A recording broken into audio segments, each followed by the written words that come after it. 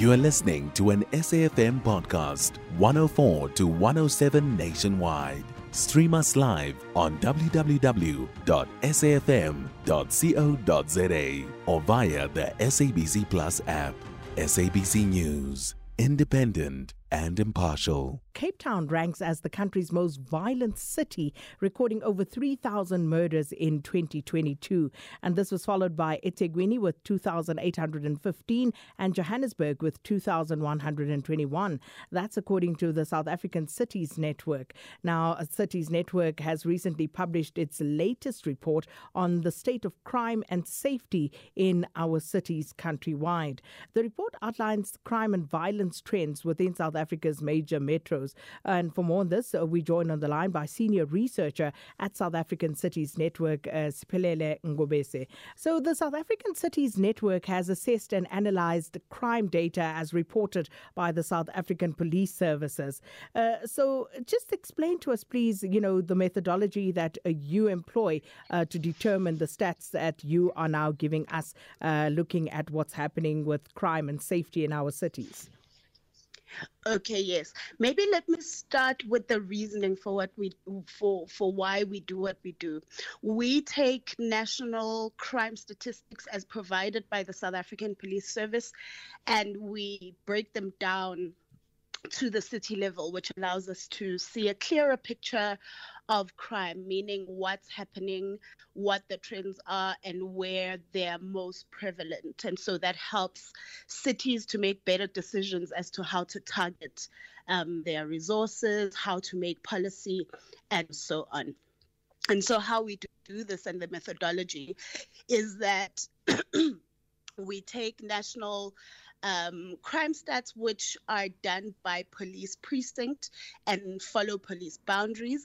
We then overlay municipal boundaries first, and then we overlay population data, which is then what enables you to see what's happening where and what the drivers are in each setting. And so that really takes away what the national crime stats are not able to show you. And then we also overlay socio-economic factors like service delivery, such as also school conditions and the availability and delivery of infrastructure.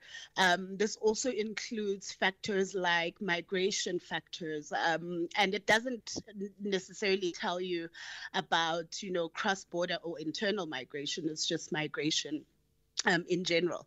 So we believe that including all these factors allows you to see a better picture of crime, determine the drivers in each setting, which is very important for crafting the right responses. And so, that is the long and short of how we do it in terms of a methodology of how we arrive at what you see before you. Siphelele, does that methodology then enable you also to establish the factors more precisely that drive the increases in murders, for example, in the different cities? To an extent. So murder is very interesting for us as a proxy for understanding crime and violence in general, and as a way of understanding what is driving other factors.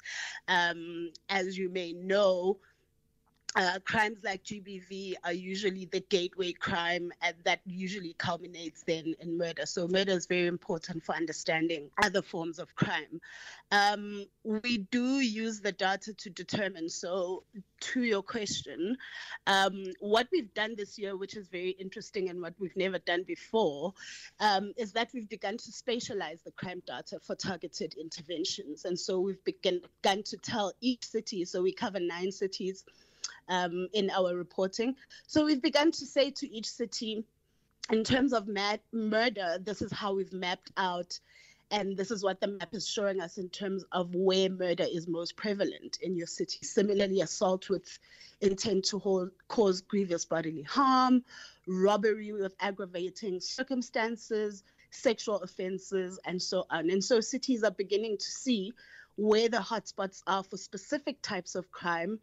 They are then able to determine what is happening and what is driving those specific forms of crime, and our responses to the research we generate within cities are starting to respond to things like GBV, starting to really put forward strong interventions that recognize the role of space or the built environment in enabling or disabling crime.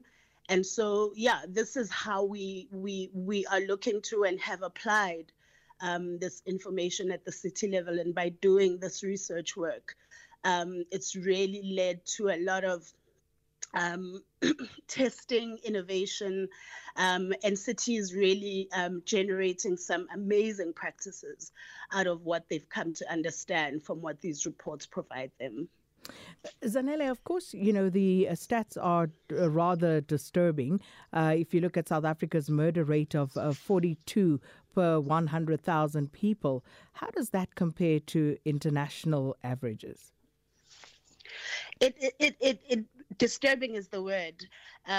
It's quite shocking because there's different lenses through which you can look at this.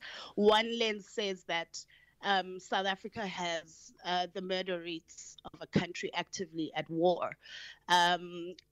Another one, there's different indices and different measures that place South Africa and South African cities in particular as some of the most dangerous places in the world. And murder is one of the key indicators for that. At the same time, South Africa has halved its murder rates. Since 1994, in 95, our murder rates were at around 70 per 100,000. At their lowest in 2011, it was 29 per 100,000. But there's been a slow but steady uptick that now places us again at around 42 per 100,000, which is rather concerning. I read, and I want to disclaimer that it's not something I got to fact check, but in passing at some point I read that in one of the quarters last year, South Africa recorded more murders than countries that are actively at war in Russia and Ukraine.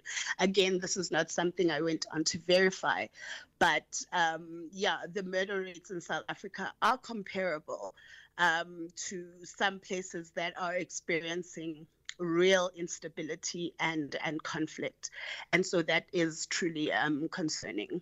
Well, we're going to have to leave it there, Siphelele, but thank you so much for helping us unpack and further understand those stats. Siphelele Ngobese is Senior Researcher of South African Cities Network.